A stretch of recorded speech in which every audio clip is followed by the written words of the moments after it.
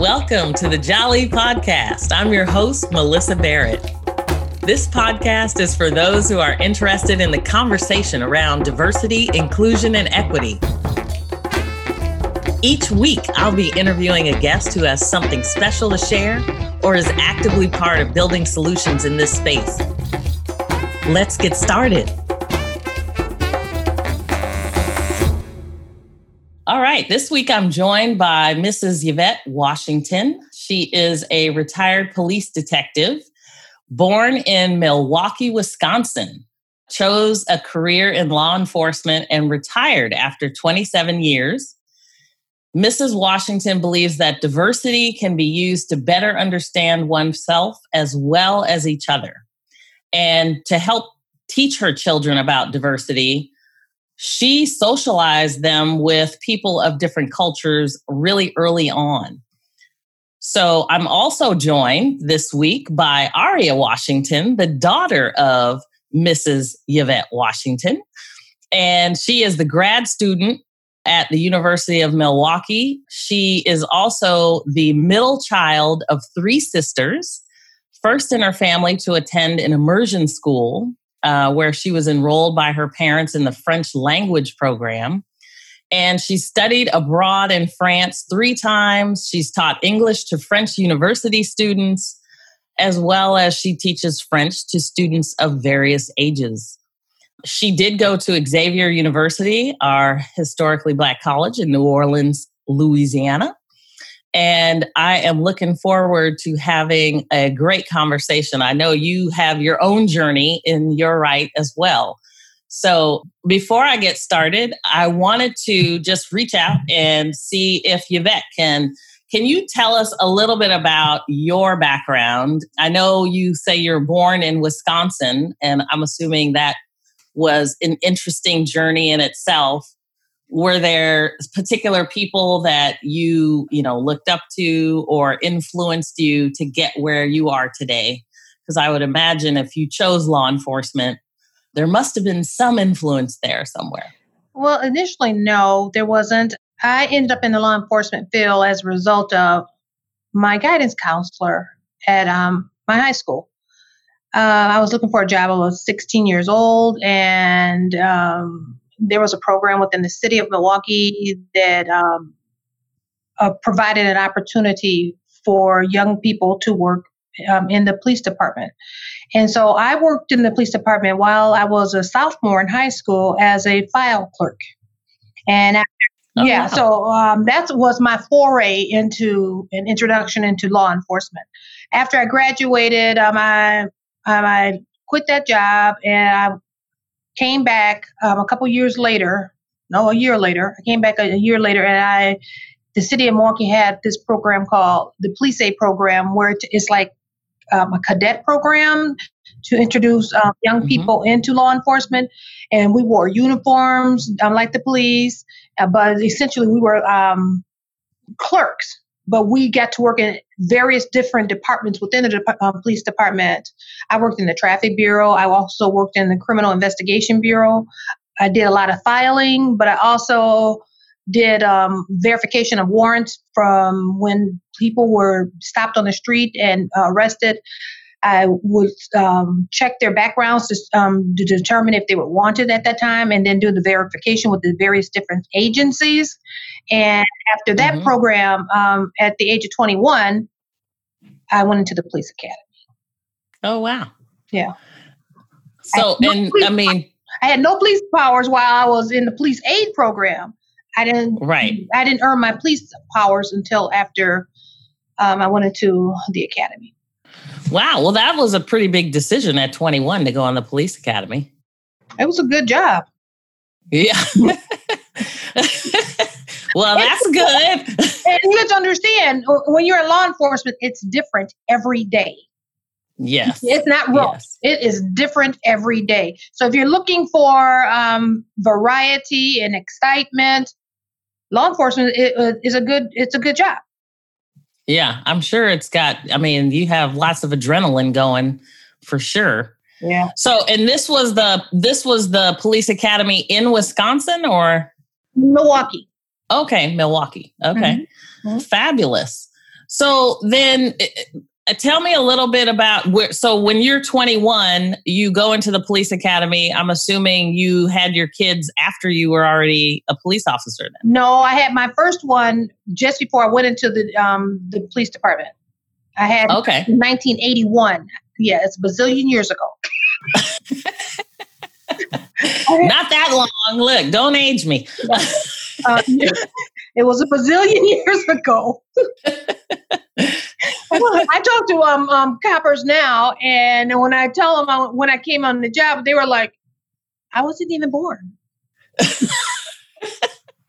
Yes, I've heard that a lot myself. Yes, indeed. Well, that's interesting. So then you ended up with small kids, and I mean, what was it like? Were there a lot of people of color in the force where you were, or? There were quite a few of us, and we all knew each other because Milwaukee has been known to be one of the most segregated cities in America. So, really? Oh, God, yeah. Yeah. Interesting.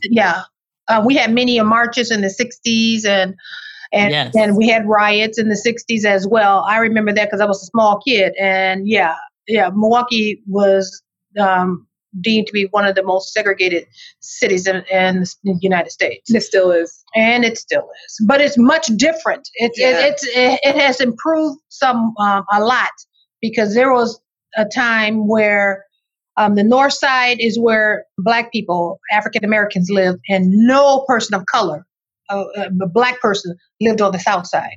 There is a viaduct that runs between our city. Mm-hmm. It separates north from south.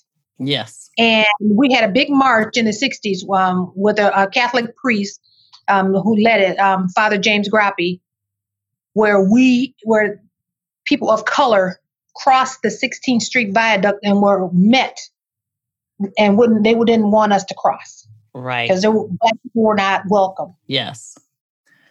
Yeah. So in 1984, I was the first Black cop assigned to the South Side. Oh, wow. So what was that like? That was something. That was something very interesting. A lot of times we were met with unwelcomed responses, rhetoric. I have heard it was such a big thing that there was a newspaper article written about me in the Milwaukee Journal-Sentinel. Oh, wow. We still have that paper. Yeah. Oh, my goodness. I can imagine. Yeah. But then there were some who, they didn't mind, but there was, they didn't overtly display their racism. Right. But there was some that send me another cop. Oh, okay. Interesting. Yeah. So. But those are the kind of experiences that really stay with you. Oh, absolutely. It really kind of shapes you and your perspectives, which clearly made a difference for your daughter, at least, for sure. I'm sure multiple daughters in terms of how you socialized them. So what was that process like? Because clearly you were dealing with challenges during the day, and then you come home and you want to make sure that your kids have a different opportunity or experience than you were having. Well, most Black people, African Americans, we have to have a talk with our children. Yeah, absolutely. Our counterparts, they don't have that conversation. Yeah. And along with that conversation, also try to teach my children that, we are no better, and we're certainly not worse than anyone else. No one's superior. We're all created in God's image. Yes. And that you can be friends with anyone you want. Yeah. To learn about other people, you have to get to know other people. Absolutely. You can't, segregate yourself, isolate yourself, and only socialize with one type of people, the ones that look like you. The world is larger than your 4-block area. Yes. So our house, when these kids were in elementary school and high school, I called it the UN. We're the Rainbow Red Coalition. We had all kinds of kids. Yeah. And it's a way to broaden your horizon. Yeah, absolutely.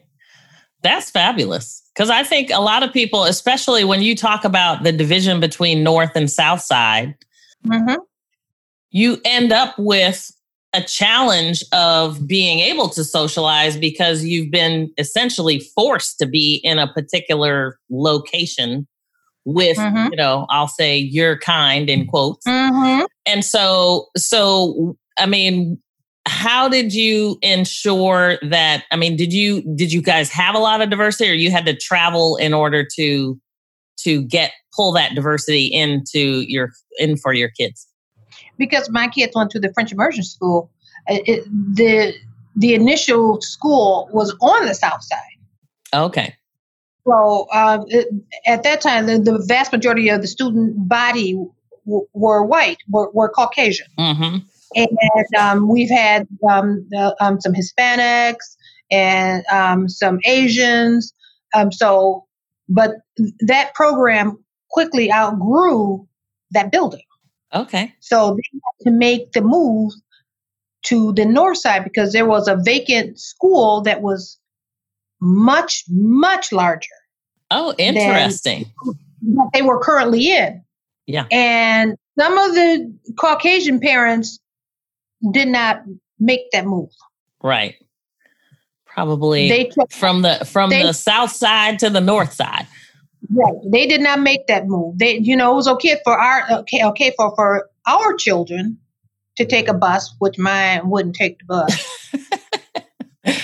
Of course not. Mine wouldn't take the bus. They got drove. We were driven.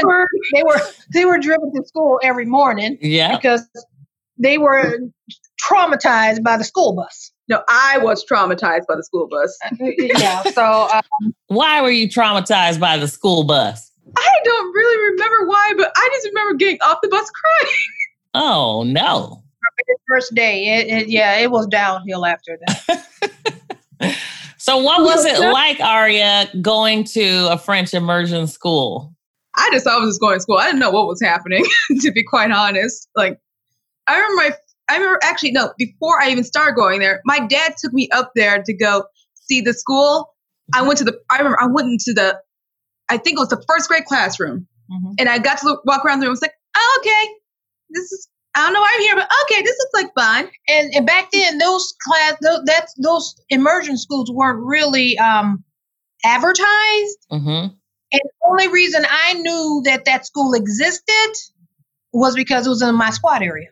Oh, okay. Interesting. So was Aria like one of the only person of color? Or? No, there was a few. No, she was not, but they were clearly not in the majority. Yeah. Because I know when I was going to school and I grew up all over the place, like we moved every 18 months. I remember being in the first grade and I was like one of 3 Black kids in the school. And it was an interesting experience. So now that so the school moved to the North Side, Aria's attending and, she's getting along and you're bringing kids home from the school and that's how they socialized or? Well, they socialized at school, but her friends who became her friends were children of different ethnic backgrounds. Yeah. See, the problem isn't with the children. The problem is with the adults. Yeah. The children just see, I like you. You're my age and you're my friend, right? Right. You're not even different. I just like you. Yes. The problem is in the hearts and minds of the adults. Well, but so what are some of the challenges that you guys see? And I'm sure it may be different for both of you in terms of, when you think about diversity and inclusion, there's obviously a lot of things going on with the conversation. Many things, we can't fix by ourselves. And many things will probably take long periods of time to complete.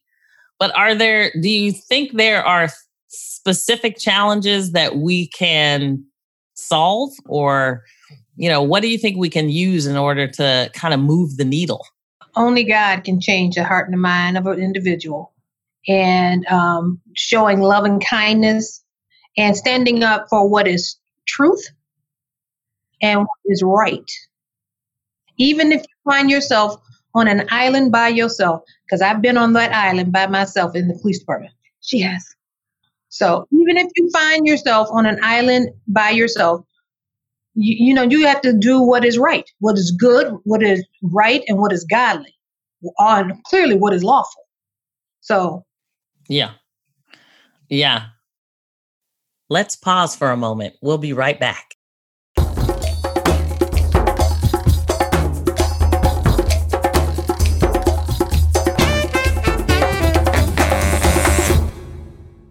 So why don't we chat a little bit about, because I know after you went to the French immersion school, was that all the way till high school, Aria, or?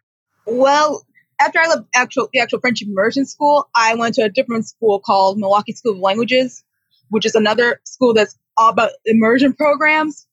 And there I was able to meet the students from Spanish immersion and German immersion. Oh, wow.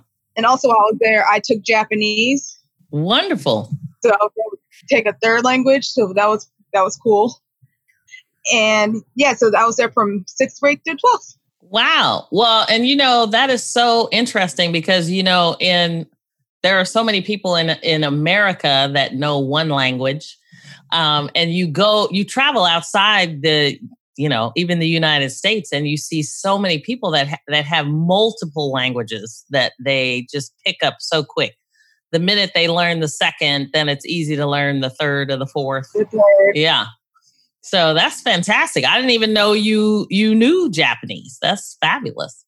My Japanese is not very good anymore. I can still read it and I can write it still pretty much perfectly fine. Just the speaking, since I don't. Yeah, you have to practice, right? Yeah. My sister tries to practice with me. I'm just like, what? Yes, right. The youngest speaks Japanese better than Aria does. She does. She speaks it far better than I do. But Aria also speaks Portuguese and understands Russian and Hebrew. Oh, wow. Oh, my goodness. And Mandarin. So that's phenomenal. So, and this was all because of the way the immersion school was run, that you have all of these languages that you tap into? It was because the immersion program that I discovered, I actually like languages. Okay. And right. So now her brain is geared, in my humble opinion, I'm not a PhD, but I watched this and, in their lives. Their brain is geared towards language. Yes. So picking up the third, fourth, and fifth language, because I was surprised that she did Russian, because she taught herself that. Wow. So all of your kids speak multiple languages. No, just the younger two, Aria and her sister Allegra. Okay. And my youngest Allegra. The older one does not. Okay, interesting. So how did you, Aria, decide to go to an HBCU? Actually, funny enough, it was my mom and dad were the ones that brought the HBCU idea, and they were the ones that actually talked about Xavier the most. And I was like, okay, fine, I'll put forth the application, because funny enough, I didn't know what I wanted to do after high school. I did want to go to college. However, I was just like, maybe I want to take a gap year. Maybe I want to do this. Maybe I want to do that. And my parents were like, no, school, no, school. I'm glad they actually pushed school. Now I'm glad I listened to them and that I wasn't being hard-headed, because I can be stubborn as a mule. But I'm like, you know what? My parents are most likely right. I'll suck it up and I'll just go straight to school. That's fabulous. So that's awesome. Yeah, that's so what was it. that like for you? Was it like a culture shock in some way, or? I was like, wow, there are so many people who look like me here. Yeah. And who are smart. I was just taken aback because people, when I was in middle school and high school, people were like, oh, you think you're better than me because you think you're smart and blah, blah, blah. It's like, no. And I always was accused of trying to be someone else that I wasn't.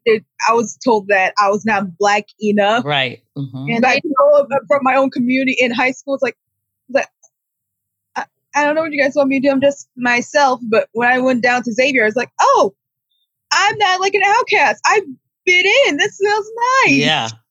No, that's awesome. So then in terms of, I mean, it sounds like you started off with French and then you got into some of the other languages. Is there a reason you migrated to French? Do you have like history there or?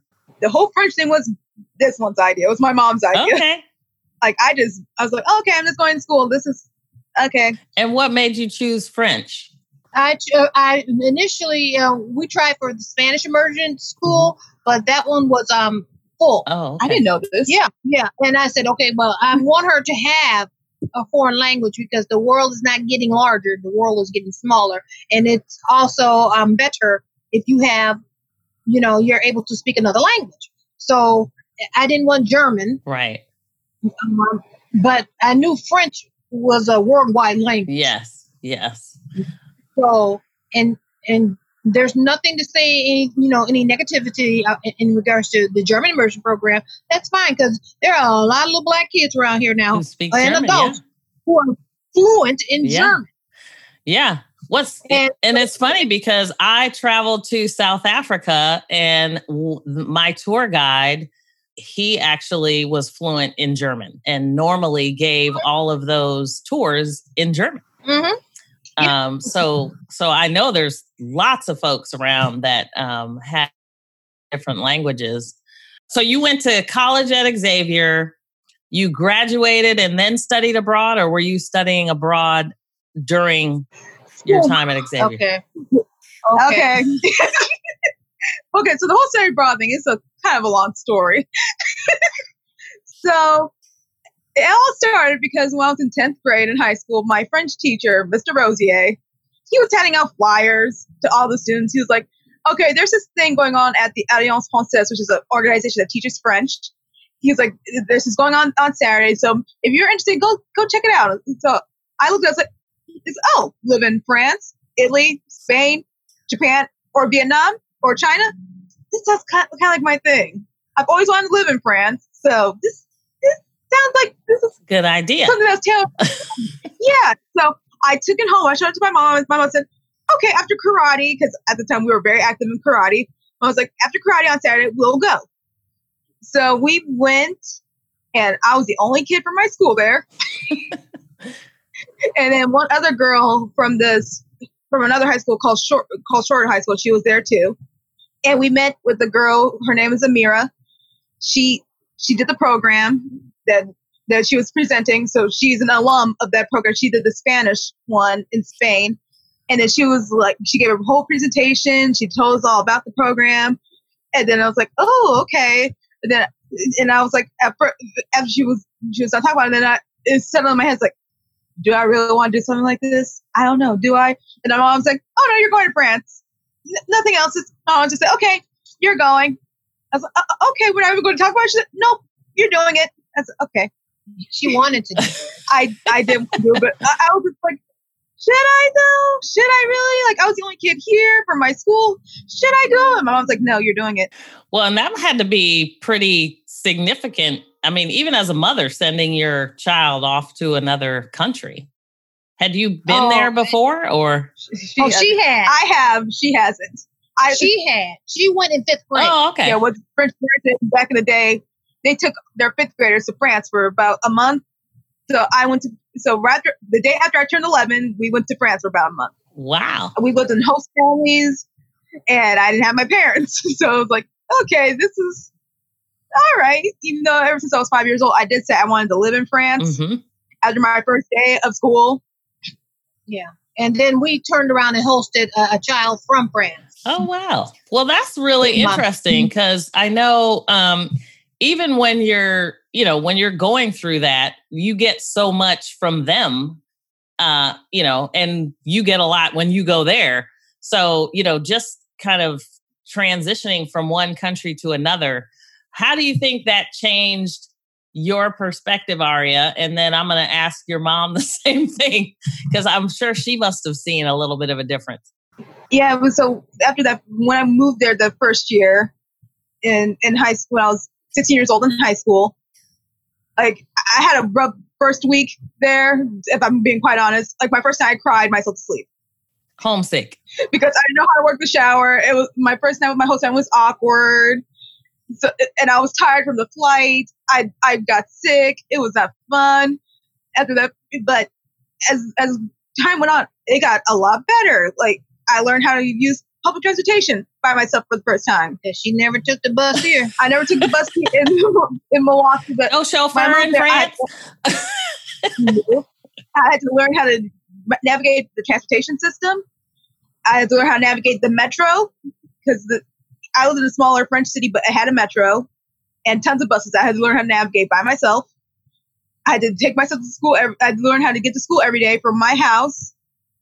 And I was forced to speak French every single day to people. Like, I had to figure out how to work like the French high school system. It was just a lot. Yeah, that sounds like a lot. But through that, it's like I gained like so much independence because I was doing stuff for myself, by myself, right, at a young age. Yeah. So it's like, okay, it's time to grow up. You're not a little kid anymore. It's time to be a big girl. You're a young woman now. It's just, you want to do this? Okay, let's make this happen. Let's make this work. So it made me feel more confident within myself because it's like, okay, I can actually do a lot more stuff than I thought I could. If I was staying at home, like, I would have been far more dependent on my parents. But after doing that for a year at 16, it's like, wow, like, I've amazed myself of how much I can do. Yeah. And like, I shouldn't be doubting on myself saying I can't do anything because no, actually I can do a whole lot. Because not a lot of 16-year-olds move away from home for a year by themselves. For sure. In a foreign country. Yeah. Where you can't speak the language. I mean, it's one thing to move away to a different country, but to a country where you may not be able to really navigate through the language. I mean, that's challenging. So, well, she could speak the language. She spoke it properly, as opposed to using the colloquials that folks normally do. And so the slang. There she learned. Right, she learned. Isabel. Was it Isabel? Oh no, Brigitte. And you don't have to say that way. Yeah, my whole she's like, you don't have to say it like this. I was like, but academically, she's like, no. You don't have to do it like that. Relax. But she was speaking it, like the textbook. Oh, wow. Okay. There I learned like the French don't care about proper grammar. They don't even use proper grammar. So but she does. I still do. And she still does. It's a habit I can't break. And then when I moved back and when I was at Xavier, I did another year in the French Alps. I lived in the city of Grenoble for a year. Her junior year there. Yeah, so that was a whole nother bag of worms. Like, okay, now I need to learn how to navigate the French university system. This is fun. Yeah. So when did you actually become fluent? At a much younger age, it sounds like.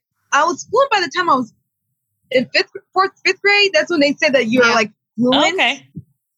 And then they're like, you just get better after time. Yeah. Now she's a native speaker. That's fabulous. Wow. So I'm assuming you saw a change in her as she was going through this process? Oh, absolutely. Particularly when she went to when in her junior year in high school. She was so self-assured by that time that she would even go down to Paris to get her hair done. Oh, wow. By herself. Okay. Yeah, she would go down to Paris and get her hair done. Yeah, she would go. She was our tour guide. Yes. When we went. Uh-huh. Yeah. So, yeah, she was very confident at that because she wasn't so much, kind of sheltered. Like I said, she had to go to France to learn to take the bus. And there was a bus stop in front of our house that she never got on. That's hilarious. Oh my gosh, you guys are too funny. So then what has this experience been like? I mean, clearly when we think about diversity and inclusion, there are lessons we can learn here. Did you see some of the same types of challenges in France that you see here in America, or What's that like? Well, in France, like I really didn't like experience like a lot of like challenges like to fit in, like because everyone there is like they don't see you as like just like black, white, or Arabic or Asian. They're like, oh, you're French, okay, like everyone there's like everyone's like together, like it's like they're all just like it's a truly a melting pot over there. Yeah. And everything, like I lived in Rennes, which is a small city in Brittany, which is just south of the UK. I lived in Grenoble, which is in the mountains, and then I lived in the capital. I lived in Paris, and in all three cities, everybody's like together. It's a big blend. Like you see, like all French people just hang out together, like all different colors and creeds. They just all hang out together. It's just like, oh, okay, this is nice. And when I'm there, like they all think I'm French. Yeah. And when she was there, all her families have been white. So what is it like to come back here then? What's the experience here? Well, so, I don't know why, but sometimes when I'm out in public, sometimes when I'm with my sister, like sometimes we would just speak to each other in French. It's just second nature to us. Like we've been doing that since we were little kids. We speak a blend of French and English with each other in public. But sometimes like we get comments by people saying like, "Oh wow, I think like wow, like I wouldn't expect like someone like you would be able to like speak French like that. Like wow, like you like wow, it's like I didn't know this was like a circus act." Someone like you, huh? Someone like you, like, oh, I didn't expect people like you to speak so eloquently. And it's like, this is like those, like when I'm home, like I get those offhanded comments from people. It's just like, okay, like I didn't know, like I was an anomaly. I just thought I was a normal person. Yeah. Well, yes, we're all one people, right? Right. So what do you think? I love what your mom said in terms of like what, when I asked her what you think we can do to, just be respectful and courteous to each other and express kindness. And, are there other things that you guys think? I love the idea of, getting your kids so broadly socialized with other languages. And because to me, diversity and inclusion is all about connection. And trying to figure out how you can connect with other people. One of the things that I know many of the podcast series, I talk about my husband, but he had a love for history, and he could connect with pretty much anyone because he knew everybody's history. And it used to just, stun me that he could relate to so many people because he knew their history. He knew his own history and theirs, whether they were, Greek or German or French or Russian or whatever. And there, he had this curiosity. So it's really interesting how when you think about inclusion and diversity, we have an opportunity to really have a global conversation, but we keep putting people in boxes. Absolutely. And we find that a lot. So when they were younger and growing up, I had them in so many different activities. And they know how to sail, not a motorboat. They know how to sail. Oh, wow. They know how to sail. They're musicians. Mm-hmm. They play, both the girls, the two younger ones, well, all three of my girls have played musical instruments. The older one played piano, but Aria and Allegra are both violinists. Oh, wow. And Aria played the flute as well, and Allegra played piano. Okay. And what else? I played viola. No, I'm talking about other stuff that. I said, and the reason they got so angry with me, I guess I got on their nerves, but I really don't care because I'm their mother and they're not mine. That's right. I said, the Lord gave me you. And it says, train up a child in the way he should go. And when he's old, he will not depart far from it. And I'm training them so that they can have a conversation with anyone from anywhere in regards to the stuff that they've done, not because they read about it in a book. Right. But because they lived it. They did gymnastics. They did ballet. They're really great martial artists. And the reason they were martial artists because they had no brothers. Yeah. And mommy and daddy were not going to be with them all the time to defend them. And because I know from my law enforcement background that many a young woman has been sexually assaulted on a college campus, they need to know how to take care of business. Yes. They need to know how to defend themselves and how to keep themselves out of precarious situations that could be disastrous and harmful. Yeah. So I put them in, and I got a letter from Ari and Allegra when they were younger. Dear mommy, we hate karate. Mommy, we love you, but we hate karate. We don't want to do it anymore. Blah, blah, blah, blah, blah. I said, I read it. I said, oh, that was very nice. Thanks. The world is not nice. Yeah. Yeah. Yeah. No, and I'm sure you were seeing it every day. I saw it every day. So the world is not nice. You need to be able to take care of yourself. Yeah. Oh my gosh, you guys are too funny. Well, I'm so glad that we had a chance to catch up. I love that, when you start talking about diversity and inclusion and you talk about getting your kids, exposed early to all these different languages and cultures, and it actually, clearly it makes a difference. What's interesting to me is I would love to fast forward, 20 years from now and see all the kids that have all of these opportunities to expand, their thought process so early and their perspectives. I can only imagine what it's going to be like to see them thrive as they get older. Because, there's a lot of generations we didn't have those opportunities necessarily. Absolutely. Yeah, they were not afforded to us. Yeah. So I'm encouraged by the youth of today and tomorrow. So I think it's gonna be awesome, but it'll take some time. So thank you guys so much for agreeing to be on the podcast. Hopefully everybody got something out of this. I know I did. I'm excited to learn more about you guys.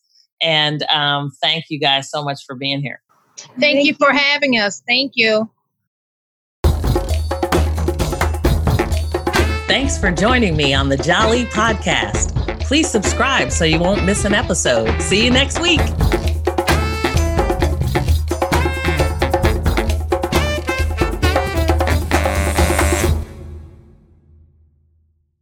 This podcast is a part of the C-Suite Radio Network.